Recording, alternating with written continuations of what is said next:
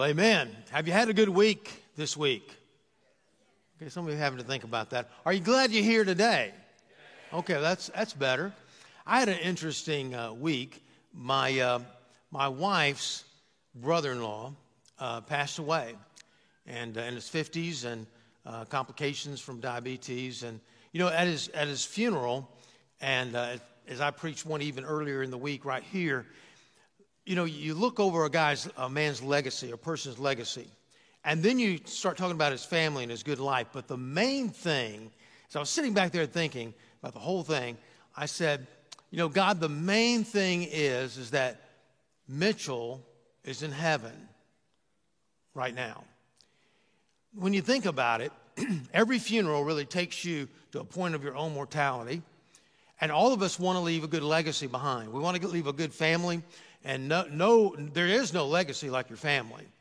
And yet, the major thing is, the main question is this person in heaven? Well, as much as I know what a man can know about another man, Mitchell is. Now, how do I know that? How would he even know that? And how would I come to the place where I would say that, yeah, a person can know that? In fact, the question that was asked me way back in college that really kind of made me really process the Christian life, really think about it, rededicate my life in a lot of ways to the Lord, is someone asked me the question one time, Dwayne, if you were to die today, do you know that you go to heaven? And you think about that question for just a moment, because if you know that, then you sort of have a tendency to want to live like that. I mean, you should. But a lot of people would say, as I've asked that question to hundreds of people over the years, they would say, well, you can't really know that. I mean, you can't. That's presumption. That's arrogance, really. But what they're failing to do is to recognize the true gospel of Jesus Christ. Because what they're thinking of is this. If you can work your way to heaven, and that's what kind of they're trying to do, and win merit with God, how do you know you have enough merit? How do you know you're living clean enough? How do you know you're working hard enough? You can't know that. And if you're trying to get to heaven on your works, you will never know really whether you're saved or not. And you're going to heaven. And other people say, well, it's really a feeling. You know, you have a feeling some days that, boy, if I were to die today, I just know that I'm close enough to God, I'd go to heaven. But some days I don't feel that way. So they're going by their feelings in some way. So let me ask you a second question. And that is, if something were to happen to you today, and you were to stand before God, and he would ask you the question, why should I let you into my heaven? What would you say? What would be your answer? Well, I want to look at that answer today, but I also want to look at applying it to your life. You know, so many people have said, Pastor, I've invited Jesus Christ to my life 100 times. In fact, one of the speakers was a stepson who was called to the ministry, and he's in the ministry. In fact, he's a missionary. And he was at the funeral, and he was doing some speaking. And he said, I've invited Jesus Christ to my life 150 times, and it never worked until I just surrendered my life to Christ. So what if I were to tell you that you could pray that prayer one more time, and it would last the rest of your life? And you would have a full assurance of your salvation. As we notice the 1 John, we open that book, 1 John chapter 2, and I'll be also looking at chapter 5 here in just a moment as well. As we look at this book, this book is coming at the end of the century, first century. It's one of the last books that was written. And one of the reasons he says, I wrote this book to you, in fact, the reason, at the very end of the book, he says this, I write these things to you who believe in the name of the Son of God, that you may know that you have eternal life. So it is possible to know it. According to the Bible, it is possible for you and I to know that we're Christians. Now, the question comes up, well, what if I don't know that? Does that mean I'm automatically not a Christian? Well, not necessarily. We'll look at that again in just a moment. But as we look at this passage, we're looking and saying, well, there is a way that we can know it. In fact, 33 times in this book, he uses the word know, K-N-O-W. He uses that word. And so he's trying to come to a place where all the people in that day writing to this church, writing a general epistle really to a region of churches, as they were coming in with false doctrine, false prophets, he was saying, no, you can know that you have eternal life, and eternity is too long to be wrong. And so do you know it? Do you know it today? Do you know that for certain? Well, I want us to look in the scriptures this morning. I want to look at three things. Number one question, why is it important to know that? Why is it important? I mean, who cares? Is there an importance, a value to it, a worth? Secondly, what are the evidences of that salvation? You may be saying, hey, I just prayed that prayer and somebody came along and said, well, 1 John 5:13, you can know you have eternal life because you receive the Lord. And so that's automatic, but you don't feel saved. The Spirit of God does not bear witness with your spirit. You have all kinds of doubts in your mind. And there are people here, by the way, who are saying to themselves, well, I really don't need this message because I don't doubt my salvation. But there's many others here that really do need this because you do struggle with it. And so what are the evidences of that? And how could you know today? Walk out of this room today knowing that if you were to die, you would go to heaven. Let's look at it. First of all, I want us to see the importance, the value of knowing all this. 1 John 5:13 tells us that we can know we have eternal life. Now, notice in verse 4 of chapter 1, just looking back, and we are writing these things so that our joy may be made complete. He says, look, if you want to have joy in your life, then you need to have the assurance of salvation. Now, he's not saying in this book that if you don't have that assurance, if you don't know that, you're automatically not saved. But the value is this. You cannot doubt your salvation and have real joy in your life. You cannot have that kind of confidence in God that you and I really need. Ephesians 2:8-9 says this, for by grace you have been saved through faith, and that is not of your own doing. It is a gift of God. Now, I know whether I have a gift or not. If you give me a Christmas gift, for example, it'll probably be the first time you've given me one, but that's all right. I'm not complaining. But if you give me a Christmas gift and I open it up, I'm going to know whether I have that or not. Some of your children get a bicycle for Christmas, and you say, well, how do you enjoy your bicycle? Well, I don't know whether I have it or not. What do you mean, what bicycle? Well, the one you rode today. Oh, was that mine? Do I get to keep that? No, he knows whether you have it or not. Now, if he says, I'm trying to save my money for a bicycle, well, how much money do you have? And he tells you, well, is that enough to buy a bicycle? I don't know. It was 2-3 years ago when I started saving, but I don't have any idea now. How much is enough? Well, he's got to somehow find that out. But you know whether you have a gift or not. And the gospel is all about that free gift. It's not a presumption. It's not an arrogance, because you either have something that God has given you or you do not. And what happens, that gives you confidence in prayer. In fact, I just want to read a verse to you, a couple of verses. Right after that, verse 13, where he says, you can know that you have salvation, he says this. This is the confidence that we have toward him, that if we ask anything according to his will, he hears us. And if we know that he hears us in whatever we ask, we know that we have the request that we have asked of him. What confidence? How can you have that kind of confidence when you think, well, I don't even know if that promise is for me or not. I mean, I think I'm saved. I'm pretty sure it's for me, but I'm not sure. There's no confidence in prayer. There's no confidence that you're going to heaven. There's no confidence that God is present in your life right now. There's always a wondering, how can you have joy if you do not have assurance of salvation? Many of you probably have read this story many times over in history, but when the Golden Gate Bridge was built, in the beginning, 23 men died. They fell from the bridge down to the ground or the water, and they died. And they looked at it and said, what can we do to alleviate this somehow? So they put a net there. They put a net all the way across where they were working. And from then on, only 10 people fell into the net. And they did 25% more work. Why? Well, the fear was taken away. They had a confidence in their life. So God wants us to have that confidence. He wants us to know that we belong to him. He wants us to know that he is there. He wants us to know that if we were to die right now, we know that we'd go to heaven. And so we want to take as many people there with us as we possibly can. That confidence that we have in him. Well, so what are the evidences? Again, somebody says, well, I prayed, received Christ. I keep praying that prayer. And other people say, well, I know I'm saved. And yet, if you're put on trial for your faith, very few people would rise up and testify to the fact that they feel like you really live the Christian life. So what is it? Somebody says, well, all you got to do is pray this prayer and you're good for life. You're good for eternity. Is that all there is, really?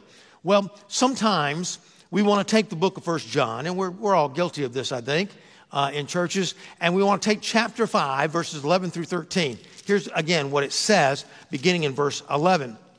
It says, let me just turn to it. He says, and this is the testimony, the witness, the testimony that God gave us eternal life.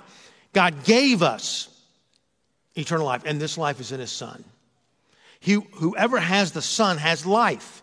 Whoever does not have the Son of God does not have life. I write these things unto you that you may know that you have eternal life. So we share Christ with someone, the best news, and we get to the end of it. They pray that prayer. We turn to those verses like that, and we say, well, you prayed that prayer, right? Well, that means you're saved. Well, is that all there is to it? Well, the rest of the book of 1 John builds up to chapter 5, verses 11 through 13. What does it say? Let's look at these evidences. First of all, there's Christ's work on the cross. Look in verse 1 of chapter 2. My little children, I am writing these things to you so that you may know that you may not sin. Now, he's already told them in chapter 1, verse 8, that if they say they have no sin, they're not of him. They're a liar. And so John is not trying to teach us that we've got to be perfect, but he is trying to teach us something.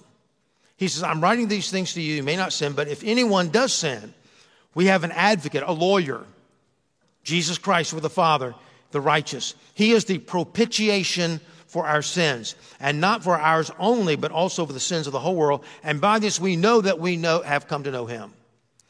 He says, look, he's the propitiation. What's it talking about here? It's talking about what Jesus Christ did on the cross. Now, why do we have to bring this out?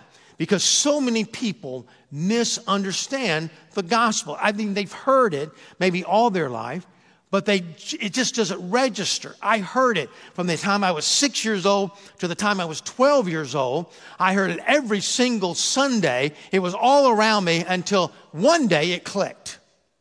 We just don't seem to get it sometimes, and this is what John's bringing out. He's the propitiation. Now that word, big theological word, basically means that Jesus Christ took on God's wrath. He appeased God's wrath on his body. The Bible says the wrath of God is poured out on all ungodliness. Romans 1:18.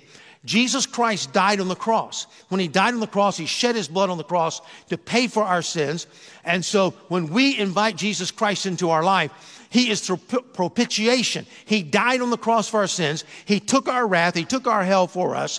And God says, look, if you want to know the way to heaven, it's through Jesus Christ. He's the only one that can be a propitiation for your sins. This is the gospel. It's not based on works. It's not based on feelings. It's a free gift of God. And it's vital that we believe the facts. You can't, unless you believe those facts, you cannot be saved. You say, well, I think I can be saved this way or that. No, God determines how a person is saved or not. We are the ones that have offended him, and every sin that we practice or every sin we do is against God. Now, it may be against other people too, but they're all against God. He is the one. He is the God of the universe who decides how a person is to be saved. And if we're looking to work our way there, we'll never know. We'll just never know. But the true gospel says we can know because it's a free gift. Jesus died on the cross for our sins, and all we must do is receive him. But there's a life after that. You make that decision, then there's a walk after that. And that's the second thing in your outline, your walk as a believer. In verse 3 it says, we know that we know him if we keep his commandments. We keep his commandments. How do we know? It says we know him. Now, this word know really has a couple of little nuance of meanings to it. It does mean the facts, but it means an experiential relationship as well. You know it by experience. But not only that, but it's a deeper word, meaning to penetrate. And so God is penetrating your life. In a sense, you are penetrating his life. It's like sitting down with someone that you really know, but you don't know. And you have this long lunch with them, and they begin to be transparent with you, and you begin to be transparent with them, and you come away from that table with a completely different relationship. It's a transparent, you've penetrated someone's heart, and they penetrated you. God says, I want to have that kind of relationship with you. What does that result in? What is he saying here? It's a changed life. Here's what he says in 2 Corinthians 5:17. Therefore, if anyone is in Christ, he is a new creation. The old has passed away. Behold, the new has come. When you and I receive Jesus into our heart, the Holy Spirit comes to live inside. The Godhead comes to live inside our body and soul, represented there by the Holy Spirit of God. And think about it just for a moment. How in the world can someone receive God in their life and not change? No, it's a whole new life. It's a whole new desire. Your eyes are open to the truth. Your heart is open. Your heart is softened and open to the things of God. You want to help people. Your life, your mind begins to slowly change and become more and more like Jesus Christ. But he says you do that by keeping his word. This word, keep, is an interesting word. It really is a nautical term. And it has to do with someone, a sailor, looking at the stars and guiding their journey by the North Star and the rest of the stars, and they're looking up into the heavens, and they're keeping vigilance. They're watching very closely so they can see where they're going even in the night. Well, what does the Bible say about keeping his word? Jesus said this, not everyone who says to me, Lord, Lord, will enter the kingdom of heaven, but the one who does the will of my Father who is in heaven. On that day, many will say to me, Lord, Lord, did we not prophesy in your name and cast out demons in your name and do many mighty works in your name?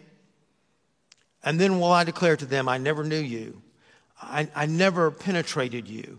You never penetrated me, you workers of lawlessness. He's simply saying, look, if you've received Jesus Christ, and keep in mind that was a Sermon on the Mount, so he was preaching to get people to realize that they needed a Savior. But you and I know as we keep his commandments, we allow the Bible to be the value of our life. We allow the Bible to guide our life, like the stars guiding the sailors. We allow the Bible to be the North Star of our life. Then, what do we have? We have a new worldview. We don't surrender to things like peer pressure. We don't just love popularity more than anything else, or money more than anything else, promotion, success ahead of God. Why? Our life has been changed. Then, I want you to notice it says in verse 6, whoever says he abides in him ought to walk in the same manner which he walked. How in the world would I do that? How can I be perfect? It's already said in chapter 1, you're not perfect. But so how did Jesus walk? What is it talking about? Well, we look at verse 7 and find that out.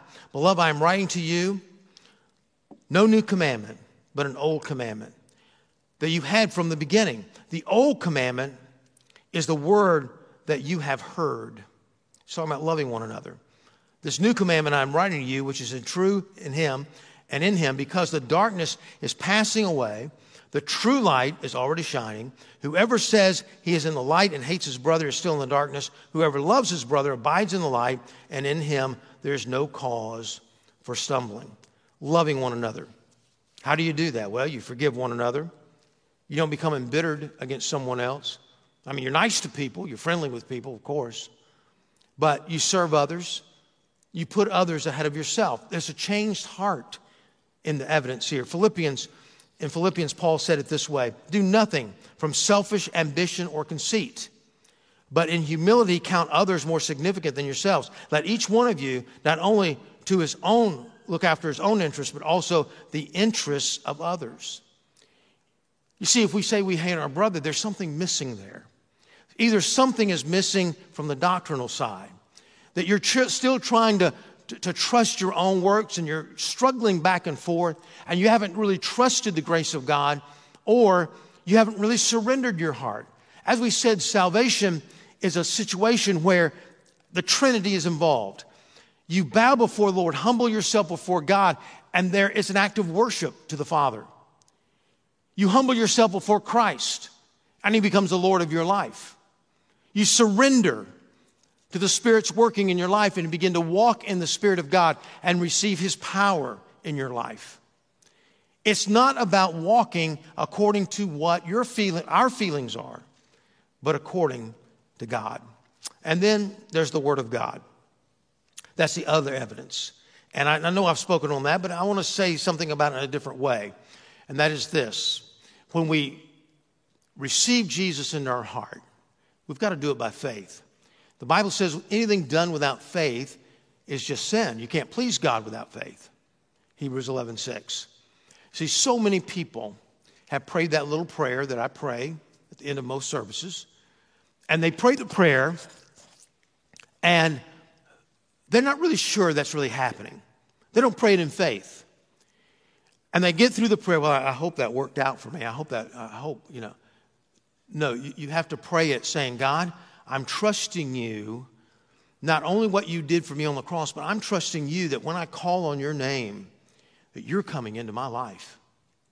I believe that.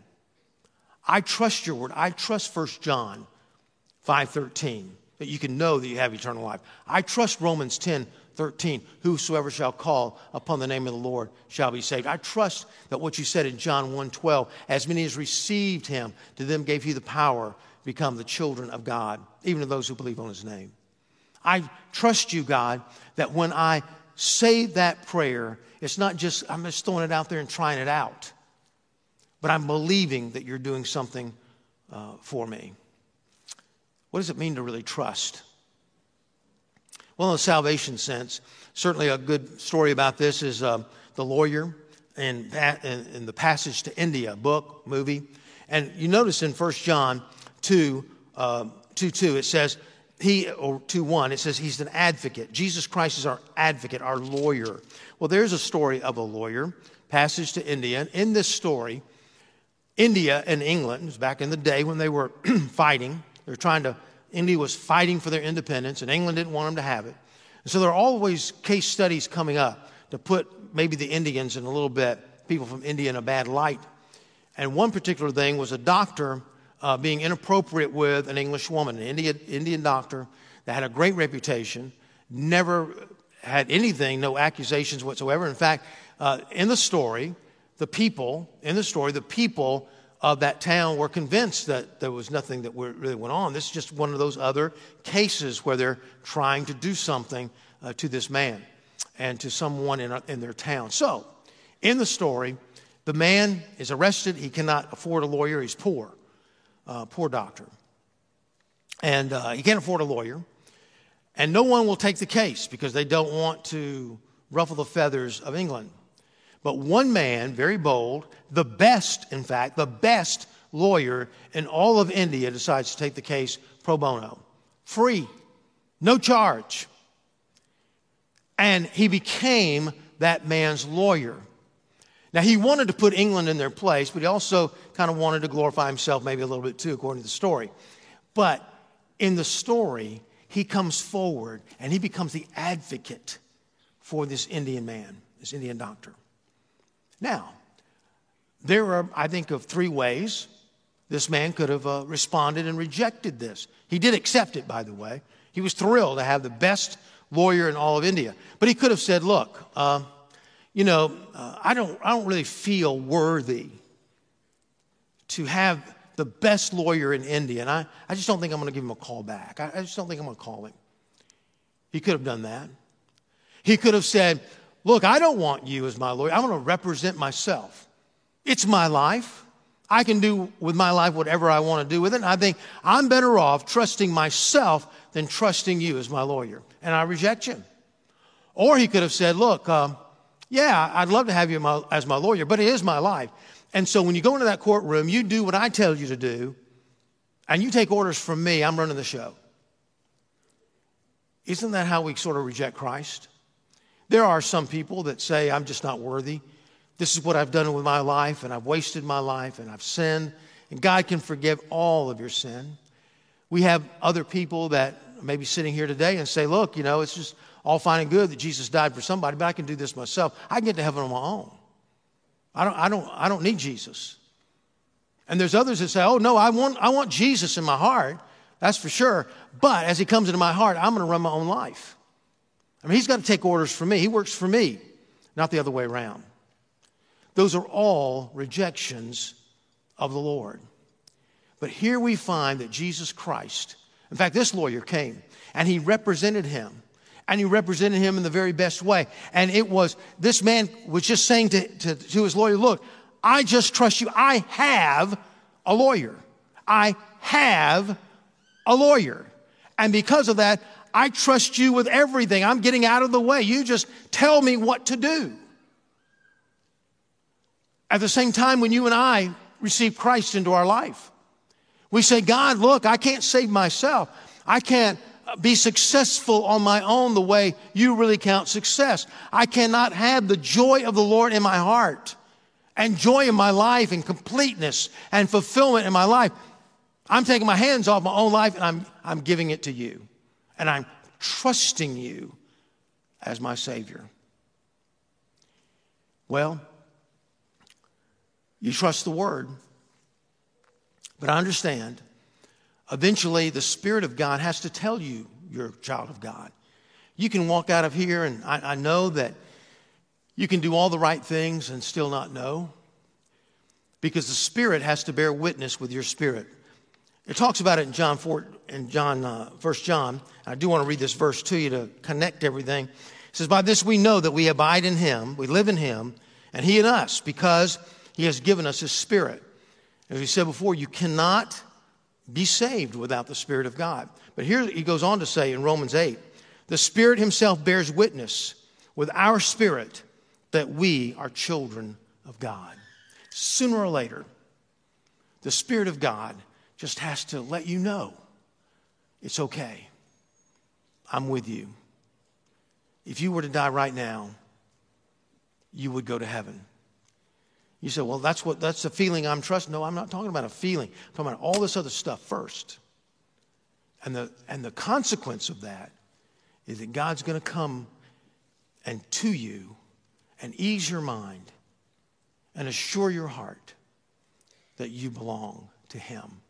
So how do we do that right now, today? How do we approach this? What do we do? The Bible says, whosoever shall call upon the name of the Lord shall be saved. The Bible puts it this way in Romans 10, 9 and 10. These are key verses. Because if you confess with your mouth that Jesus is Lord and believe in your heart that God raised him from the dead, you will be saved. For with the heart one believes that he is justified or unto righteousness. And with the mouth one confesses that he is saved. A confession. Something about that nails it down. Something about the confession and then the baptism. But the confession says, I'm true to my heart. I really believe it with all my mind, my might. And because of that, I need to tell someone else about Jesus. It just brings it to fruition. There's a completeness there. Not being ashamed of the gospel. When I was on this trip, and in fact, we had the funeral yesterday, and my brother-in-law, my other brother-in-law, I've got several, actually, and but Pam's brother, pastored for 34 years. And we were talking, and I pulled out my little track here, and I showed him wherever that thing is. Yes, here it is. You know, I pulled out my little track, and I said, "What do you think about this?" And gave him the best news track. I knew I was going to have to witness to somebody before I came here today, so I witnessed to a pastor. Not really. I'm just kidding. But I showed him the QR code on the back. He said, man, that's where people are living today. That is really, really good stuff. And so he began to share with me, and he's been a good witness all of his life, how he and Debbie, his wife, were in Walmart and recently. And they were there, and Debbie, his wife, started sharing Christ with one of the workers there. And she asked him the question, if you were to die tonight, do you know for sure that you go to heaven? And he says, no, I don't know that, but I sure would like to know. I'd like to know that. And so she shared Christ with him. Mike kind of gathered around with him, praying for him. And she said at the end, she said, would you like to receive Jesus Christ right now? We can just pray right now, and you can receive Christ. And he said, I'd love to do that. And he dropped to his knees right there on that tile floor. Dropped right to his knees right there. And they kind of looked, and so they got down on their knees too. And they prayed, and he responded and received Jesus into his life. And getting up, Mike said, I just turned to this guy, young man, and I said, I'm so proud of you. He said, you wouldn't believe how many people don't even talk about their decision for the Lord. And here you are in the midst of this storm. People were passing, they could feel people passing them by as they were bowing their head. And he said, we didn't even ask you to get down on your knees. In fact, we didn't even think about it. But here you are in the midst of everybody looking around at you. You're willing to do that. And the young man said, I'd be afraid to be ashamed of the Lord. You see, taking that public stand, in just a moment, we're going to give you a chance to do that. And I will encourage you to do it. But let me assure you that it's not unusual for you to doubt your salvation. It happens to many people. Just like the lady that you're about to recognize, my wife, Pam, on this video. When we moved to Fort Worth, Texas to go to seminary, it was there that I began to wonder if the intellectual knowledge that I had of Christ was the same as my heart knowledge, and I doubted that it was. You see, I was saved at a young age. At the age of 6, I made a decision to receive Christ into my heart, and then I was baptized. But as I grew up, I realized that I didn't really remember that time. I only remembered that people had told me that it had happened, and I had seen pictures of the time that I was baptized. At this time, when we were in seminary, I began to doubt whether or not I had received Christ. I was pregnant with Brandon at the time and began to wonder why and how I would even tell him about Jesus when I wasn't really sure that I knew who he was myself. So we had gone to church that Sunday evening, and the message was on assurance of your salvation. And we were lying in bed that night talking, and I asked Dwayne what he thought of the sermon. And he said, well, it was good, but it really didn't apply to me. And my response was that it did apply to me because I was unsure. At that point, I got down on my knees beside the bed and said to God, Jesus, if I have not received you into my heart, I pray that you would come in now and that I would never doubt whether or not I had received you as my personal Savior. Since that time, I haven't doubted, and I found confidence in my faith that I had never had before. And I know that if I were to die today, that I would go to heaven because I belong to him. Amen. That night, it was a real shocker to me, you understand. I mean, she'd been a pastor's wife already. We were in seminary and lived a wonderful life, and so I was very shocked. And the only thing I could think of was to share with her a story that I'll share with you that I heard just a couple of years before. And it goes like this. There was a farm boy that was a Christian. He was a church member, but he's always doubting his salvation. You know, he'd come forward. Now, a lot of you have prayed a prayer. Well, we used to have it where we came forward every Sunday and had a big altar call, in churches all around. And this young man would go forward every few weeks and rededicate his life to the Lord or invite Jesus into his life all over again.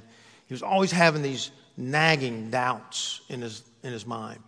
And so one day he was working out on the farm. He was having lunch under the old oak tree right there, his favorite spot. And he just said, Lord, I just want to pray one last time. I want to nail this thing down. And so, God, I pray that if I've never been saved, I pray that you would save me now. I pray that you would come into my life right now. And so he prayed that, and then he did something kind of unusual. He grabbed his stick, took his pocket knife out, and carved in that stick, saved, and put down the date. And then he took a rock and hammered that stake under that tree. Well, he was on cloud 9 for a couple of weeks, and then he began to doubt again. But instead of fretting, he just said, Satan, follow me. And he took him to the old oak tree and said, there it is right there. I remember it. Saved. And it even has the date. And he never doubted again. And so my wife that night got down on her knees and she prayed, God, if I've never been saved, would you save me now? Is that the prayer of your heart? If maybe you're a church member, but you lack that assurance, you just don't know. In the last service, a lady that has been a member here far longer than me and far longer than anybody else here in this church, I think. She's in her 80s. She came forward in the service. And everybody thought, I don't know, maybe she was a counselor or something. And so finally, one of our staff members turned to her and said, you know, what can I do for you? And she said, I need to be saved. Mid-80s, just an hour ago. What about you today? What about you? One last time that your joy would be made complete. Let's stand together. And here's the invitation today. Here's the invitation. If that's the prayer of your heart, you know, maybe you've never been saved. And you know that. The time to come is right now. I want you to come and stand right here in front of me, and I'm going to pray with you.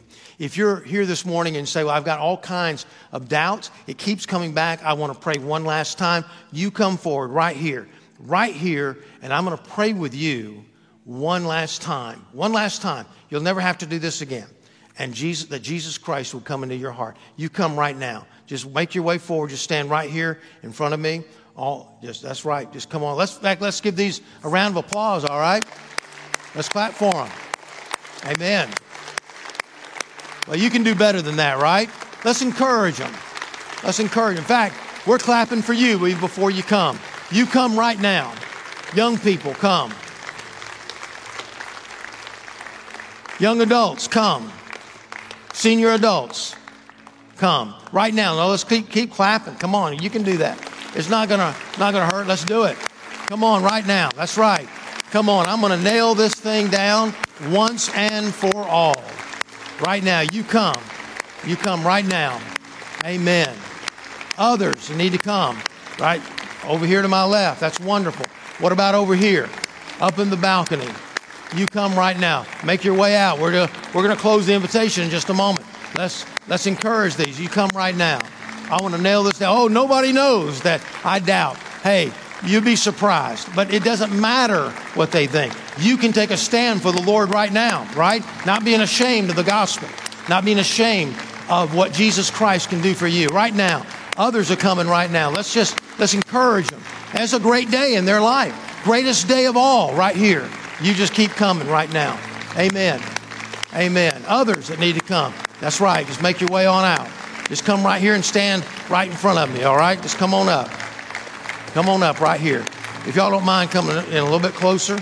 Derek, come on up. All right? Y'all just come right on up. All right. Amen. Others. Are you getting tired of clapping? Come on, just a little bit more. One last chance before we close the invitation. You come right now. You come. Boy, it's just going to be so... I'm going to pray with you right now. You just come right now. One last time. Anyone else? Amen. That's great. Anyone else? Anyone? Amen. Amen. Well, as I pray with these that have come forward, I would invite you. Some of you, your mind is working a mile a minute. I've been where you've been.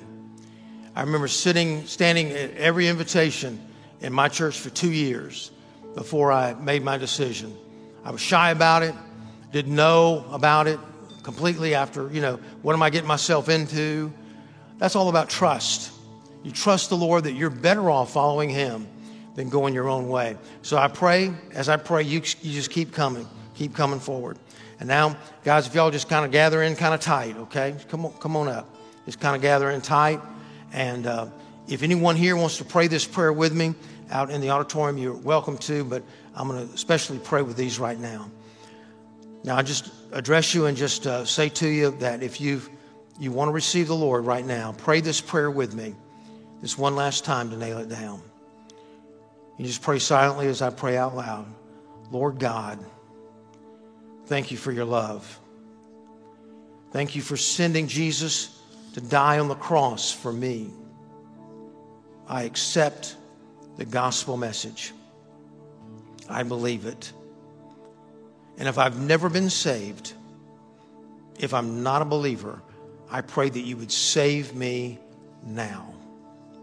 Come into my life, forgive my sins, and give me the assurance in my heart that you are there.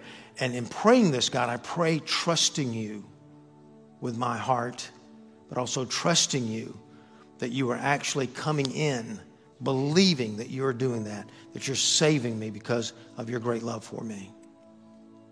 In Jesus' name, amen. Thanks for listening. You can find more sermons and other information at crosslifechurch.com.